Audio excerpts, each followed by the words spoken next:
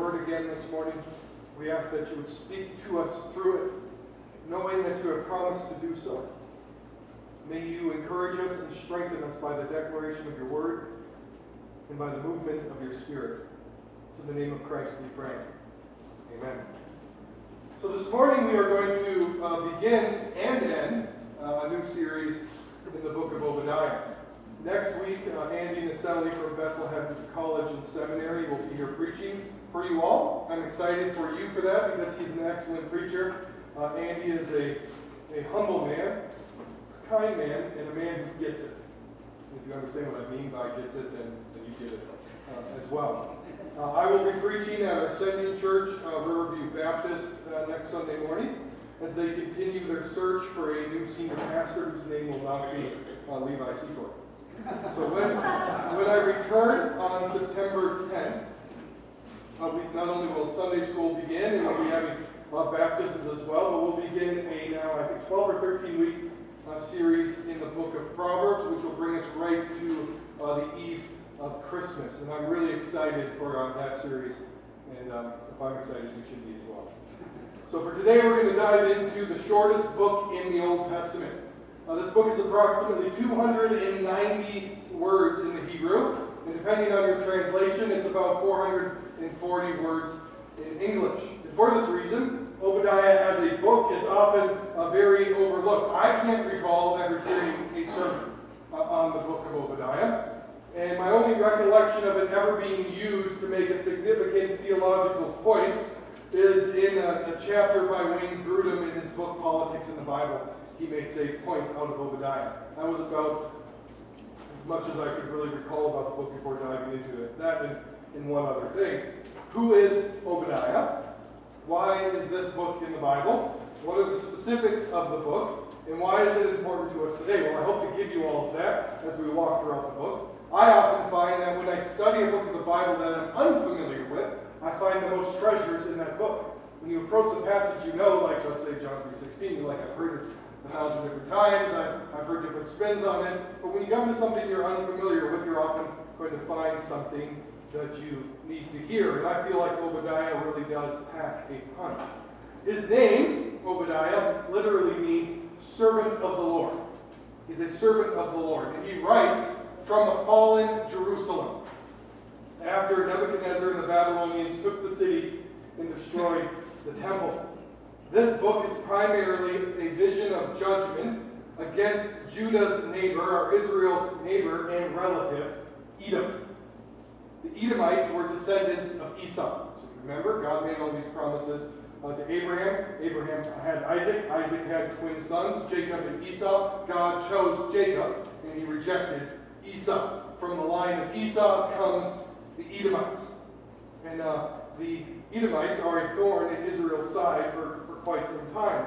And this book tells us that God's wrath is against them for their actions when Jerusalem fell. And it also looks forward to their judgment from God. So Babylon took Jerusalem around 586 BC, that is before Christ. And then Babylon returns and destroys Edom in 553 BC. So you've got about 30 years there. Somewhere in that gap is when this book was written. Somewhere between 586 and 533 BC. As this book describes in past tense the fall of Jerusalem, and in future tense the judgment coming upon Edom. Now Obadiah is also a part of the minor prophets, or the 12 prophets. This number 12 is important for the nation of Israel because there were 12 tribes of Israel. And this 12 signifies completeness. In the English Bible, we tend to look at these 12 prophets as individual standalone prophets. But the Jews treated these 12 prophets as actually one book. They called it the Book of the 12. And so this book, the Book of the 12, with the 12 minor prophets in it, is not laid out chronologically, but thematically. They tell a story together. And you're supposed to read them in light of one another. For example, the Book of the 12 starts with the Book of Hosea. And the Book of Hosea is a very long, drawn-out story of the life of Hosea, illustrating Israel, or Hosea being God, really, and his wife, his unfaithful wife, standing in for Israel. So the entire opening of the book of the 12 describes how the people of God, the nation of Israel, have acted and played the part of a whore.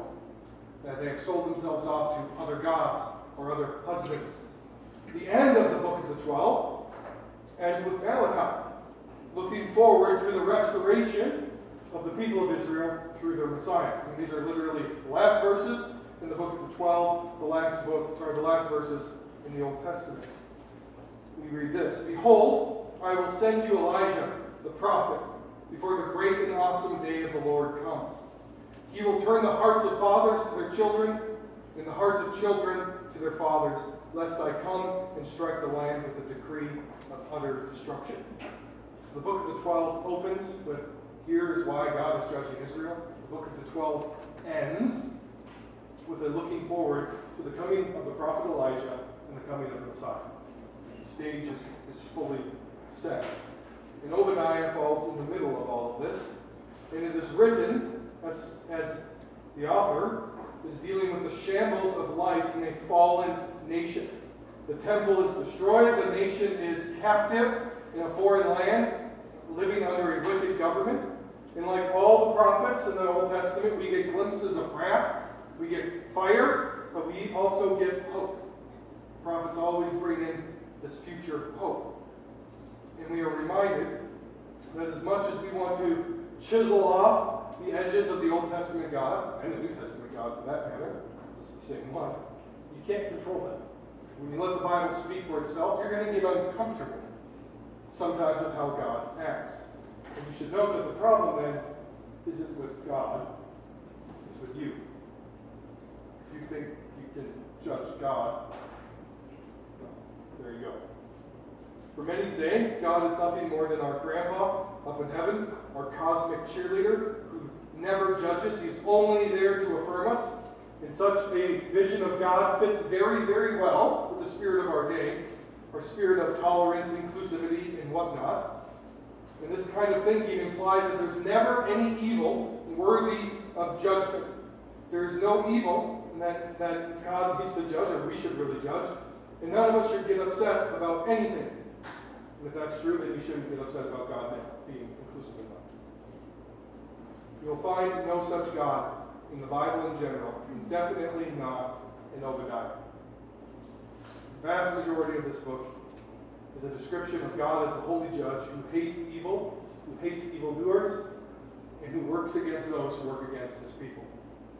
Obadiah instructs us how to live in a time of evil and destruction. It shows us what provokes God to judgment and what he's going to do after the judgment. Hope. So we're going to dive in here by first seeing what brings judgment upon the nations. We'll see this in verses 1 through 9, but we're going to focus here on verse 1 to start. We have heard a report from the Lord, and a messenger has been sent among the nations. Rise up, let us rise against her for battle. The her there is Edom. So this book opens up by saying God is coming, and he's going to rally the nations, and they're all going to come, and they are going to destroy the nation of Edom. Right, this opens with a bang, as it were. There's no good news here for Edom. The Lord will use other wicked and evil nations to judge the Edomites. God had already done this very same thing to Israel and Judah.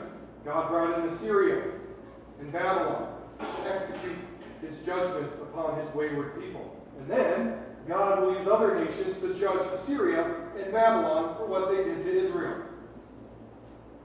God opposes evil. Edom is truly in God's crosshairs here. But they also stand as a sign and a warning to all the other nations. God judges the nations, and we should note this very clearly. God does not judge the nations according to the nation's own laws or customs or preferences. God doesn't go to Edom and say, well, Edom does things this way, so I'm going to judge them according to that standard. And Israel does things this way, and I'm going to judge them according to that standard. And Babylon has these customs, and I'm going to judge them that way. It's not how God works. God has one standard, and he will judge every nation according to that standard, and he is right to do so. So God lists a specific sin of Edom here that provokes his wrath. Listen to verses 3 and 4. The pride of your heart has deceived you. You who live in the clefts of the rock, in your lofty dwelling, who say in your heart, who will bring me down to the ground? Though you soar aloft like the eagle, though your nest is set among the stars, from there I will bring you down, declares the Lord. Their pride is what provokes the Lord to judgment. Our pride deceives us into thinking we are safe from God's judgment. And if you take a step back to where we were last week at the end of 1 Peter, Peter reminds us to be humble, to get rid of our pride, because our pride makes us vulnerable to the devil, to that roaring lion. If you want to know where Satan is going to target people, it starts with this. It starts with pride. They found pride in their defenses, their walls. They literally lived in the clefts of the rock. And so their pride there is pictured like they are an eagle soaring in the sky, thinking that they are outside of anyone's touch. No one can get them, as it were. But this pride is found in anyone, including us, who thinks we are untouchable, who thinks you are above the judgment of God, who thinks that their smarts, their wealth, their influence, or status can put them outside of the law of God. And is that not where we are today? We presume upon God's mercy all the time. We presume upon the reality that God is indeed love all the time. We mock God and we invoke his wrath by denying that he would ever judge anyone for anything. In pride, we have clergy who affirm pride as a good thing. We have people who go around saying God is only love and he will never judge. And so we have the absurdities, like we saw this a few weeks ago, the absurdities of things like the Sparkle Creed said in churches, where rainbow flags are flown outside the doors of people who are supposedly following the God of the Bible. We have, on a lesser scale, evangelicals who are embarrassed about the wrath of God and don't want to talk about it. See, every 2 years, R.C. Sproul's ministry, Ligonier Ministries, puts out a state of theology survey. And they survey Americans and evangelicals to find out, what do we believe? And generally speaking, I recommend you not to read it because it'll make you depressed. The results are not flattering. This is what the last one found. 66% of Americans believe that people are good by nature. That includes 55% of professing evangelicals. 55% of evangelicals believe we are good, generally good at nature. 69% of Americans deny that small sins deserve hell, and that includes 53% of evangelicals. 70% of Americans believe that we are born innocent in God's eyes, and that includes 66% of evangelicals. Like I said, don't read this if you don't want to have a bad mood. We try to change God into whatever fits our likes. We think we are high like an eagle, flying above God's judgment, that we are hidden in the clefts of the rocks, that no one can touch us and God would never judge us, that we are a great and mighty nation that God would not touch. We still believe that the United States of America is a force for good in the world. Be careful as how I phrase this. I genuinely believe America has been a force for good in the world until recently. But now we quite literally export pornography across the world. We export the prosperity gospel into Africa. We now hold money in international prestige over nations and try to coerce them to accept the LGBTQ agenda, or else we won't give you a dime.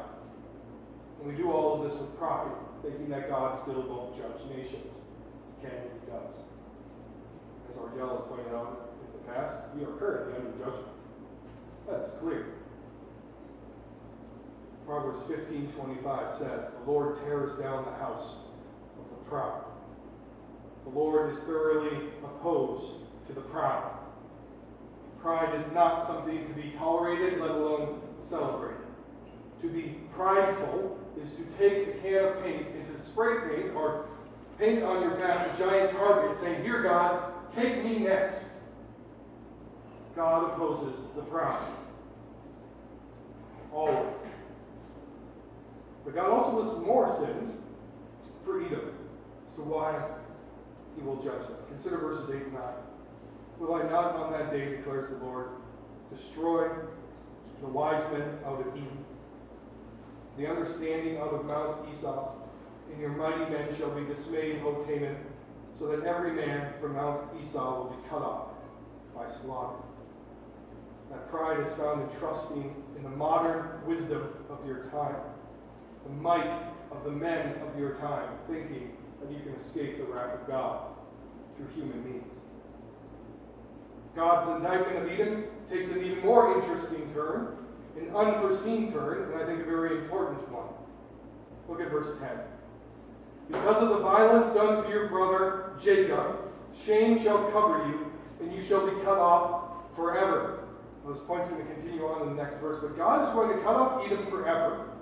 Why is he going to do that? Because what has happened to Jacob, that is Judah, and that happened primarily by the hand of Babylon. So why is God going to punish Edom for what Babylon did to Jerusalem? Why is God going to punish Edom when they didn't do anything to Jerusalem? This is an important question. God doesn't punish people for sins they did not commit. Look at verse 11. On that day you stood aloof, on the day that strangers carried off his wealth, and foreigners entered his gates and cast lots for Jerusalem. You were like one of them. God is going to judge Edom because when Babylon attacked and destroyed Jerusalem, their neighbor and their relatives, Edom did nothing. God is going to judge them because they stood aloof when they should have helped. This is described as violence. Edom had an obligation to act. To be indifferent to evil is to sin. I'll say that to you again. To be indifferent to the evil you are faced with is sin. Inaction from those who know the right thing to do is sinful. Or as James 4:17 puts it, whoever knows the right thing to do and fails to do it, for him it is sin. So you have Edom there watching Babylon destroy Jerusalem, and God is going to judge them because they did nothing. I think we need to hear that today.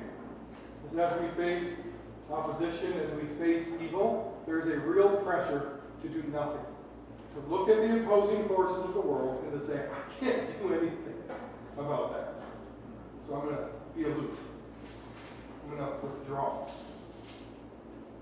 At the height of the pandemic, I was writing exemption letters for people who wanted vaccine exemption letters who I had never met before. And I was doing this left and right. Why was I doing that for them left and right? Because their pastors wouldn't.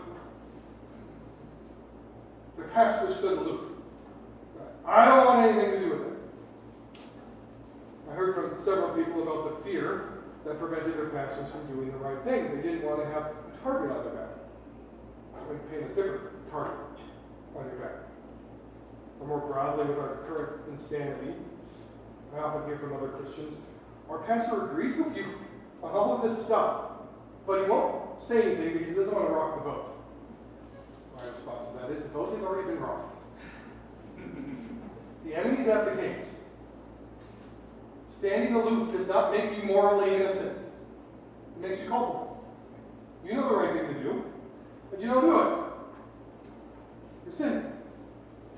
More recently, as I was working at the Capitol this last session and signed a public letter this summer calling our leaders to repent, a fellow pastor said to me, "Aren't you afraid? Aren't you going to draw bad attention to yourself?" I didn't say this, and maybe I was aloof, so I should have said this.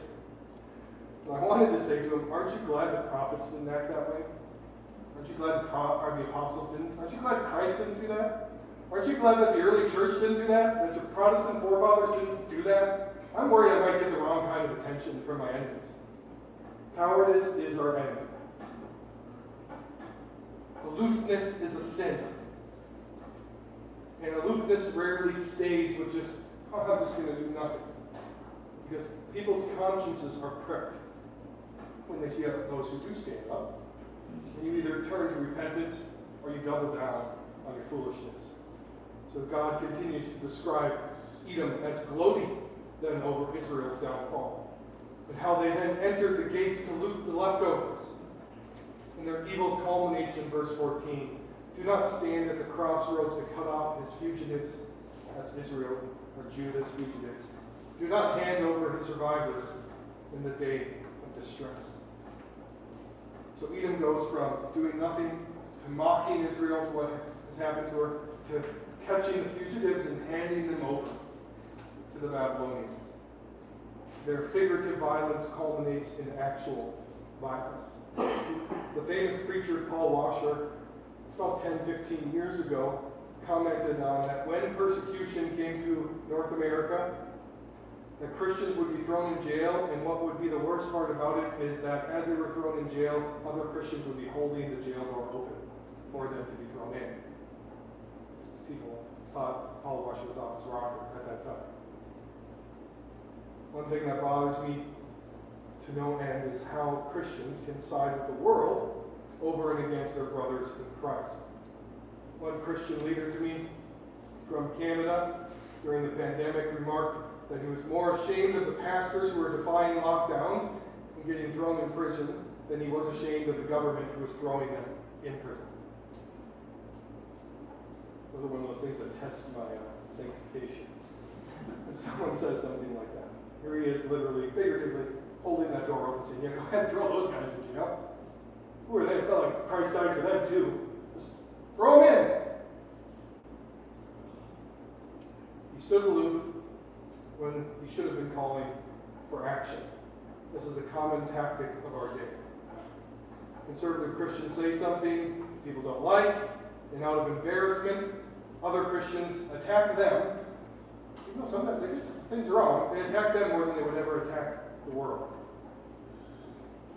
Contrary to this, we are called to oppose evil, to hate it like God does.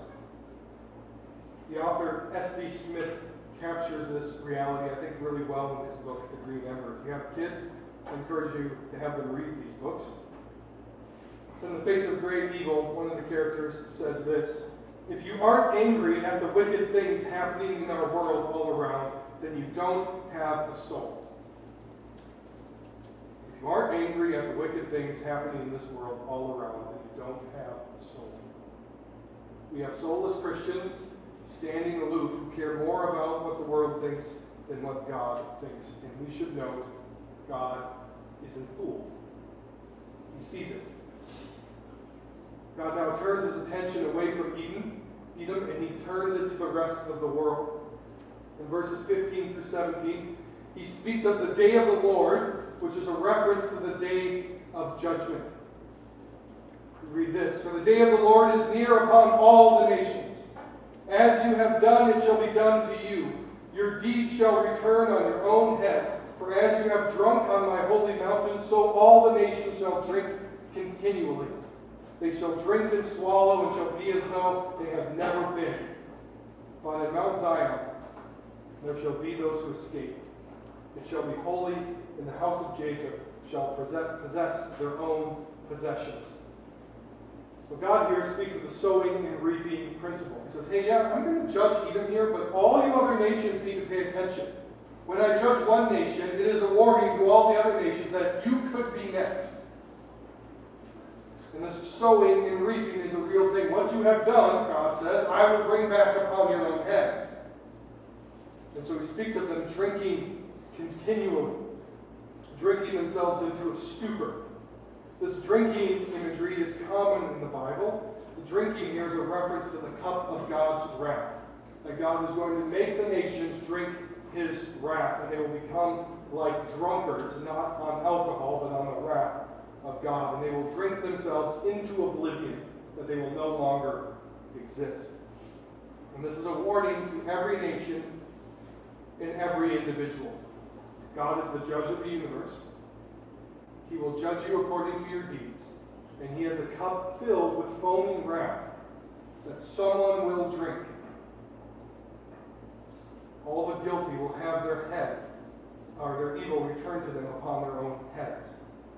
Every time God judges a person or a nation, it is not just judgment, but it is that act of mercy, because it reminds you and me that justice exists and that there is still time to turn. Put it this way, as you go about your day-to-day life, every time evil is exposed in personal conduct, that secret sin comes to light, every time a criminal is rightfully prosecuted and thrown into jail, every time any form of justice is meted out in this life, it is the Lord reminding you and me that justice is real, and that it hangs over your head and my head as well. The anger you feel when you are wronged, or when a loved one is wrong, or the anger you feel when a guilty person gets off scot-free, testifies to you that you know justice is a real thing. If you ever get angry because somebody did something wrong to you, you're not really a relativist.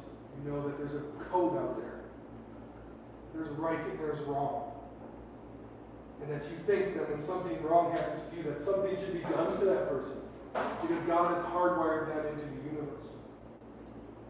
And every time that happens, we are seeing that God in His mercy is delaying full judgment so that you might be pricked in your own conscience and might repent.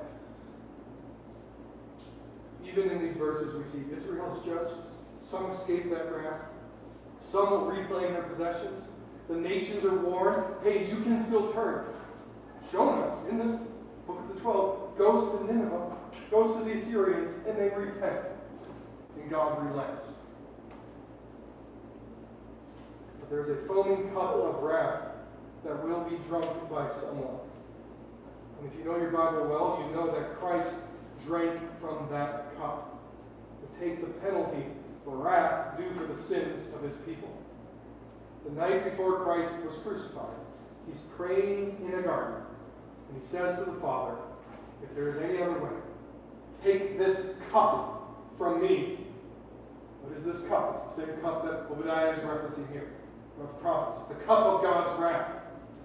Just take this cup from me, but not my will, but yours be done. So as He hung upon that tree in our place, Christ drank the cup of wrath for His people. This is the one and the only path of escape. Obadiah then tells us how God will use His own people to judge the nations. Note this, Israel's been exiled, they're scattered among the nations. Edom's about to be judged. God says this, the house of Jacob shall be a fire, the house of Joseph a flame, and the house of Esau stubble. And they shall burn them and consume them. And there shall be no survivor from the house of Esau, for the Lord has spoken. Esau, the representative nation here, Edom, are stubble.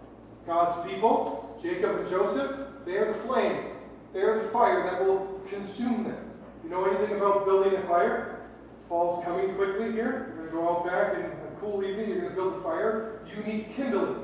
You need stubble, something that lights on fire rather quickly. If you only have big logs or something that is wet, you can't really start the fire. Esau here is the stubble. It's the beginning of the fire. It's the thing that goes up quickly. Contrast that with what Esau thinks of himself. We're hiding up in the rocks, no one can touch us, we're safe. God says, you're stubble. I can light you on fire and poof, you're gone. Just like that. And then God says He will use Jacob and Joseph, that is Israel, God's people, to consume them. I want you to think about this. You can find, wandering around today, Jews. Can you find them anywhere? No, they're gone. So God's judgment of Edom is a warning to all the other nations of the earth. God is not blind, He is not far off, and He indeed judges. Like most of the prophets, Obadiah does not leave us in the anguish of judgment and fire. He also gives us hope, a future hope. Look at verses 19 through 21.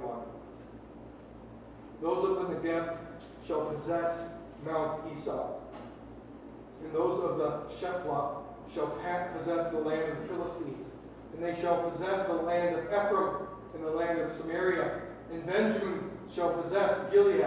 And the exiles of this host of the people of Israel shall possess the land of the Canaanites as far as Zarephath. And the exiles of Jerusalem who are in Sepharad shall possess the cities of Negev. Saviors shall go up to Mount Zion to rule Mount Esau, and the kingdom shall be the Lord's. Three aspects of hope here that Obadiah gives us at the end. First, we see the promise. The promise that what was lost through sin and judgment will be restored. What was lost through sin and judgment, God will restore to his people. He says, you are exiled now. Jerusalem is not yours anymore, but I am going to give you that land again. You're going to possess the land of the Canaanites again. You're going to repossess your own possessions. Life in a fallen world can be accurately described as a life full of loss. Sin scars everything. It ruins things. It kills things. All of you have something you've lost in this life. From relationships, people who died way too young, families that have been lost, churches, jobs, schools that have been lost, dreams that have been lost. We've all been through it. Pain can be deep and abiding, but our God is one of restoration.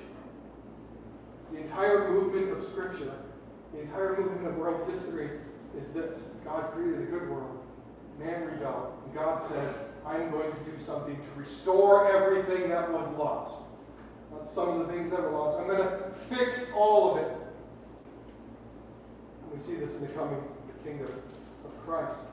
God is not just whisking us away to some non-physical spirit existence in the clouds that you're just going to escape this world and then everything will be fine. No, God promises something far better than that. This world that you're inhabiting, I'm going to make it better, and I'm going to give you everything that you've lost. Like Jesus says this to his followers. Whoever's lost a family, who's ever lost these things, I'm going to give it to you 7 times fold in the new creation. We read at the end of the book that God is making all things new. What was broken and what was lost will be repaired and restored. That's the promise. Second, we see that God moves this about in history.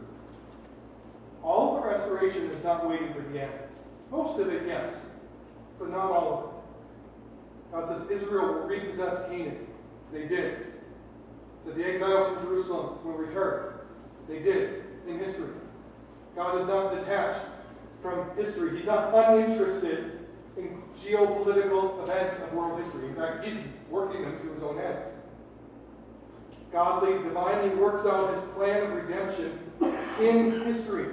And he uses people and governments and even the enemies of his people to bring about his plan. So God chose Nebuchadnezzar, raised him up to execute judgment upon his people. And then he judged Nebuchadnezzar. And God rose up Cyrus to send God's people back to the promised land. We shouldn't miss that.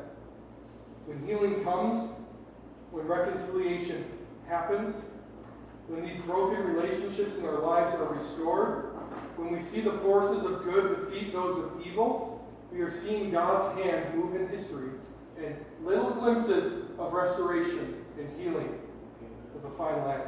This is why Obadiah says, this puzzled me when I first read it, Saviors shall go up to Mount Zion. Not a Savior will go up to Mount Zion. Saviors will go up to Mount Zion. And God, at different times and in different ways, raises up deliverers, like the judges in the book of Judges. He raises them up to deliver his people. And all of them are but types or prefigures of the one true Savior, Jesus Christ. That brings us to the third, future fulfillment. The final words of the book. The kingdom shall be the Lord's. As God works out in history, through judgment and grace, through the choices of nations and individuals, we are moving ever closer to his kingdom. That is our hope. As it is described in Revelation chapter 11. Then the seventh angel blew his trumpet, And there were loud voices in heaven saying, "The kingdom of the world has become the kingdom of our Lord and of his Christ, and he shall reign forever and ever." The kingdom of the world has become the kingdom of our Lord and of his Christ, and he shall reign forever and ever. What do we take from all of this? I want to give you a few quick applications, then we can sing and eat. First, if you are experiencing God's judgment, and that comes in varying degrees, you may just have guilt you're carrying around because of some sin you're doing. That guilt you feel, the pit in your stomach, the secrecy that you want to keep that sin so that nobody knows, it's part of God judging your sin. If you're experiencing God's judgment for your sin like Israel was, as Obadiah was written, off in a far land, know that it is not too late. God does judge. He judges us to get our attention. If you are experiencing the judgment of God because of the sin in your own life, the one remedy you have is to run to Christ. Don't wait. Don't think things are going to get better on their own. Go to Christ. If, second, you are like the Jews here, or Obadiah, sitting in the ruins of Jerusalem. You look around and you say, all I see is death, darkness, and ruin. Like evil has come in and when the people of God are losing. What should you do? You should know that God rules even over the judgment of his people. That God is moving us to a time when all of the cosmos is restored and made new.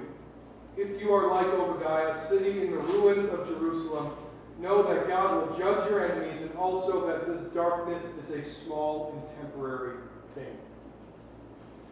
His kingdom is forever. The darkness is not. If you are one of God's people, watching the nations appear to triumph, know that they are but stubble before you. You are the fire. God's people are the fire. The nations are the stubble. They will burn up, not because you're strong, but because God has turned you in fire and God is strong. They will burn up, you will not. Trust the Lord.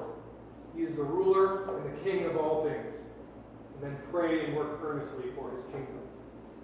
Let's pray.